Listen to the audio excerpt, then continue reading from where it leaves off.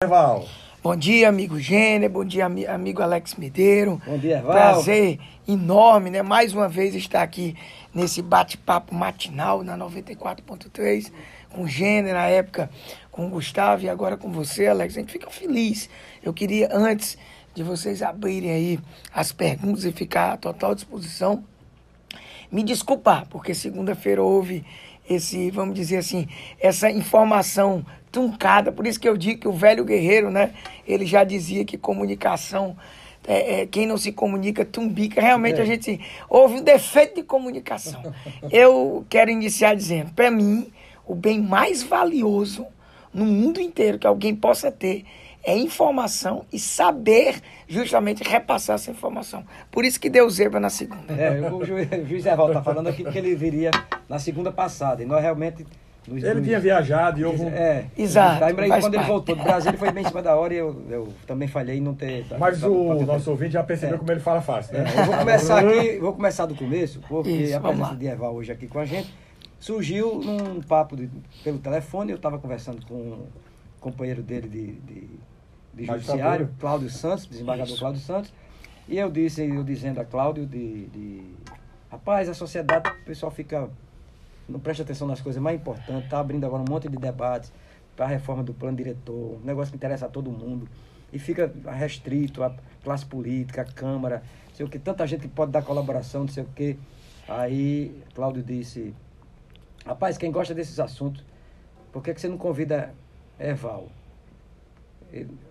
Da AMARN. Eu disse, rapaz, eu convidaria ele. Ele disse, rapaz, é legal, adoro essas coisas, de colocar a entidade à disposição e tal. Vou chamar ele aqui, peraí. Aí disse, daqui a pouco eu ligo para você. Quando ligou, eu falei com o Herval. Ele tem o maior interesse de estimular os juízes do Rio Grande do Norte a colaborar com esse debate. É importantíssimo para toda Natal. Quem tiver condições de colaborar, é por isso que vamos começar disso aí. Como é, Herval? Você percebeu a importância disso e está disposto a inserir a AMARN no debate. Com certeza, Alex. Eu acho que o nosso modelo de democracia é um modelo, talvez, o modelo que alguém discute, né? Mas deveria ser todo mundo participando. A gente sabe que a democracia direta, ela seria o ideal, mas é impossível. Então, esse modelo de democracia semidireta, representativa, tentando falar aqui mais simples para o pessoal, é um modelo, vamos dizer assim, que o mundo inteiro, praticamente, né, ele adota. Agora, nós não podemos deixar, nós não podemos esquecer, melhor dizendo, e deixar para trás a ideia de que a democracia direta, de que a participação do próprio povo nas discussões, ela não pode nunca ser esquecida. Tanto é verdade que a nossa Constituição trouxe alguns institutos de participação direta, como, por exemplo, o plebiscito e o referendo. E eu sempre tenho chamado a atenção, antes de entrar no mérito, faz tempo que eu bato nessa tecla e até, às vezes, me arrisco, que o povo, ele reclama muito e, às vezes, age pouco. Porque reclamar é bom, fiscalizar é bom, tá ligado é bom, mas nós temos que agir também. Como é que a gente age? A gente age participando, por exemplo, de audiências públicas. A gente age justamente trazendo posições técnicas.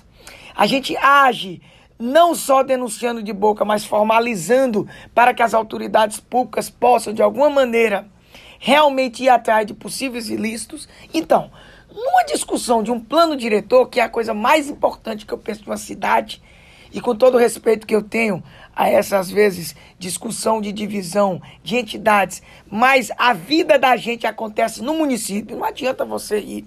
É o município que a gente precisa mais, por isso que eu, particularmente, né, dentro dessa discussão política, eu tenho uma luta, que é um pequeno parênteses, uma luta grande em cima dos vereadores. Eu participo de palestras no Brasil inteiro, demonstrando que Indiscutivelmente. No dia que a gente se tocar disso, a gente muda a política. O político mais importante é o vereador, porque é o vereador que tem contato com o povo, que tem contato com a base, que tem a verdadeira capilaridade.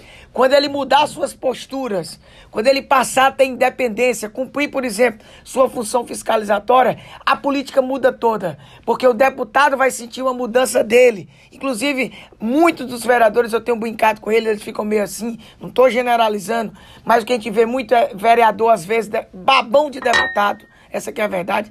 O deputado chega na cidade, é tudo, ei, deputado. O deputado não sabe nem o nome do vereador. O deputado é que precisa dele. Então, voltando, exatamente, ele tem que se tocar da importância dele. E por que eu estou dizendo isso, Viana? Para entrar nessa discussão que a Alex chamou a atenção. Precisamos participar. Por isso que, conversando com o presidente Paulinho Freire, não só o desembargador Cláudio, como a associação, nós vamos nos colocar à disposição para que a gente possa, todos nós, participarmos. Um plano diretor tem que ser discutido com todo mundo. Aí eu levanto alguns problemas, inclusive peculiares da cidade de Natal. Poxa, quem anda, e como eu, que sou cearense, me orgulho, passei final de semana passado em Fortaleza, na orla, por exemplo, de Fortaleza, ou aqui, do lado, como você sempre fala, na orla aqui da Paraíba, as praias, tanto do Ceará, do meu querido Ceará, que eu amo demais e nunca vou deixar de tê-lo aqui ao meu lado, ou da própria Paraíba, as nossas praias. E a beleza da nossa praia é impressionante. Ela não deixa a desejar. Há quem diga que ela é bem mais bonita, até mesmo do que as do Ceará. E olha o que é que a gente tem na nossa orla. A gente não tem um planejamento, um pensamento de futuro. A gente não se preocupa, a nossa orla ali, eu moro ali, me orgulho de morar ali em Areia Preta, mas, poxa, vocês... A natureza foi muito... foi pródiga e o preconceito humano... A natureza deu a Natal uma bela obra de arte e faltou o homem botar a moldura. Pois é, perfeito. Então, para a gente fechar essa discussão e poder avançar em outros temas, o que é que eu penso? A gente tem que participar da discussão desse plano diretor. Principalmente os experts, principalmente aquelas pessoas que amam o Natal. E participar sem preconceito. Sem preconceito. Porque tem uma turma que participa aí, que, por exemplo, é contra o adensamento. Aí a cidade se alonga e não leva a infraestrutura porque não tem dinheiro. Ela não quer que seja construído edifício por puro preconceito, às vezes até por discriminação contra as empresas, por burrice mesmo, porque a ignorância também permeia muito das lutas que nós temos em todos os lugares. E, infelizmente, a cidade sofre. Eu concordo tanto com isso, que a participação só pode ser dessa maneira, que ontem mesmo, coincidentemente, eu trouxe uma frase no meu Instagram, @Herval Sampaio, Herval Júnior Sampaio, onde eu coloquei algo que, para mim, permeia todo esse tipo de discussão. Uma frase de Carlos Drummond de Andrade. Nós temos que aprender a realmente dialogar. E como é que a gente dialoga? A gente fala o que pensa e, principalmente, suporta o que os outros falam. A gente não tem capacidade. Pois é, rapaz, como é que pode? Eu não consigo entender. Não é porque você acha que não deva ser assim que você não vai participar da discussão. E como é uma discussão? Você traz os seus argumentos, você diz por que não tem que ser do jeito que você não concorda, mas suporta o que as outras pessoas têm a dizer para encontrar o melhor. Porque meio termo, porque se a gente fizer isso, nós vamos avançar. Então nós estamos à disposição total da Câmara Municipal de Natal, como entidade da sociedade, melhor dizendo, é porque a Câmara é que puxa, que representa bem. A gente não tem que ter preconceito com nada. Eu detesto, vocês falavam um tema, inclusive, fiquem à vontade se quiserem me indagar, onde realmente eu concordo com vocês. A gente não pode, naquele Twitter feito pelo senador Renan Calheiro, nós não podemos satanizar a política. Essa parte eu me preocupo. E, por outro lado, a gente também não pode, deixar de que a justiça, as demais instituições funcionem. Tem que ter um meio termo aí. Um meio termo. Tem que ter o meio termo, sobretudo pelo respeito à civilidade. Exato. Que é a coisa básica. Básica. Antes de tudo no mundo vem a civilidade. Está em falta no Brasil. Demais. De intolerância em todo canto. Todo canto, rapaz. Tá terrível, tá difícil mesmo. Por isso que, por exemplo, eu não sei se vocês iriam tocar nesse assunto, mas eu tenho a ousadia de tocar. talvez não interesse para a pauta do programa o mérito em si. Para mim não interessa. Mas, para dar um exemplo dessa intolerância, de tudo que está acontecendo e que nos preocupa, ou seja, esse uso excessivo das redes sociais, muita fake news, poxa, não precisa essa loucura contra membros do judiciário e contra membros da política também. Essa insensatez. O doutor Herval está protegendo. Não estou protegendo ninguém. Eu só acho que ninguém dá o direito de sair esculhambando e denegrindo e execrando as pessoas e presumindo bandidagem. Bandidagem é comprovada. Escondido por trás de perfil falsificado. Pois é, pior ainda. Não tem coragem de dizer, porque é o seguinte... Porque eu estou há 30 anos escrevendo em jornalismo, há 30 anos. Trazendo a sua posição. Porque eu sempre digo o que eu quero. Pronto. É agora, assim que funciona. Assinado embaixo. E assinado embaixo. Quem diz sou eu. Porque o anônimo é grave. Vezes... Na verdade é o seguinte, tudo isso representa o momento que nós estamos vivendo de conflito entre as autoridades, conflito entre os poderes e uma absoluta falta de harmonia social. Sobre isso, e variando um pouco, eu quero puxar, já para lhe provocar também, porque fica à vontade. Clara bem se interessa. E a reforma da Previdência? Pois é, rapaz, esse tema eu tinha certeza que vocês iriam abordar, estou preparado e até me alegro quando sou convidado a tocar nesse tema. Por quê? Porque da mesma forma que eu trouxe todos os argumentos iniciais para tratar do primeiro tema, eu os reinvoco nesse momento. Nós não podemos ter um tema sensível como esse, um tema que atinge a toda a sociedade. Não tem ninguém que não seja atingido, quer como pessoa física ou até mesmo as instituições, pessoas jurídicas, com o tema Previdência. Interessa a todos. Um tema de tamanho interesse. Um tema onde, dentro de 20 anos, nós vamos para a terceira reforma. Terceira reforma em 20 anos. A tentativa. Tomara que consiga. Desde já eu anuncio. Precisamos sim reformar. Agora, de que forma que nós precisamos reformar é que é a minha grande preocupação, e vou trazer dados concretos aqui. Inclusive, esses dados concretos foram tão evidentes, eu disse de manhã, no meu programa na Rádio Justiça em Brasília, onde tem há quase 15 anos, parece que estava... À tarde, o Congresso já sinalizou.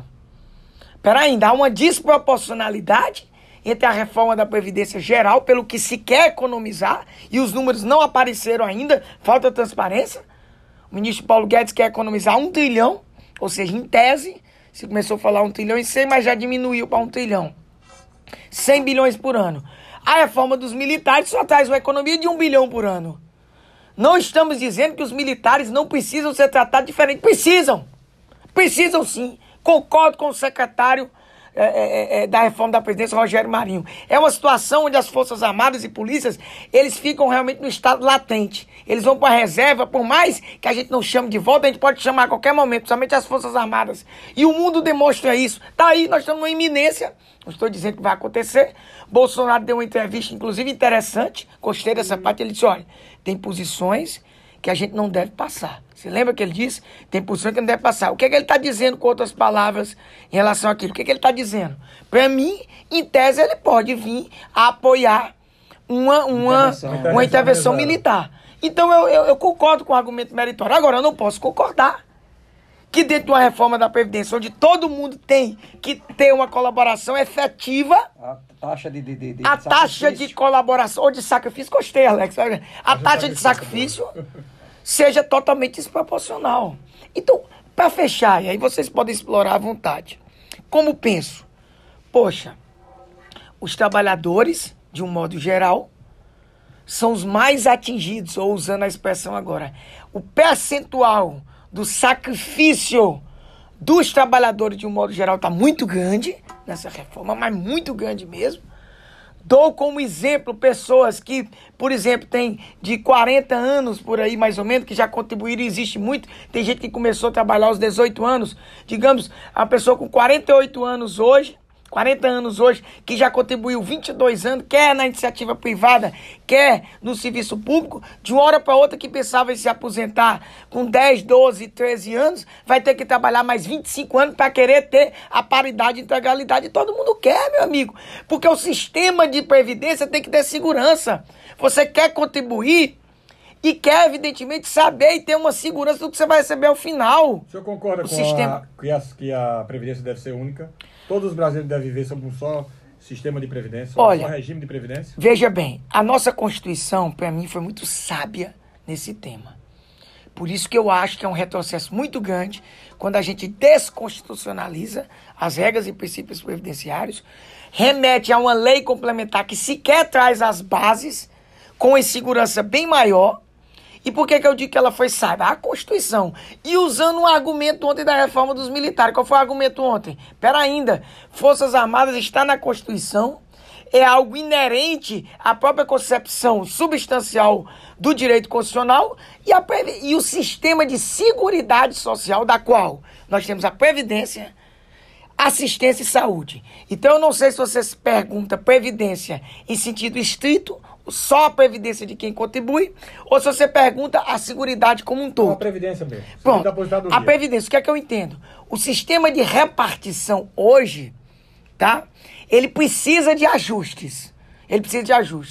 Eu, particularmente, não gosto do sistema de capitalização da forma trazido pela reforma. Tem outros sistemas de capitalização, tá? Capitalização, falando de modo mais claro para um amigo e amiga de casa. É um sistema onde as contribuições reverterão e serão calculadas todos o percentual individualmente. O sistema de repartição é todo mundo. É possível que a gente pense uma previdência onde a gente equilibre os dois sistemas?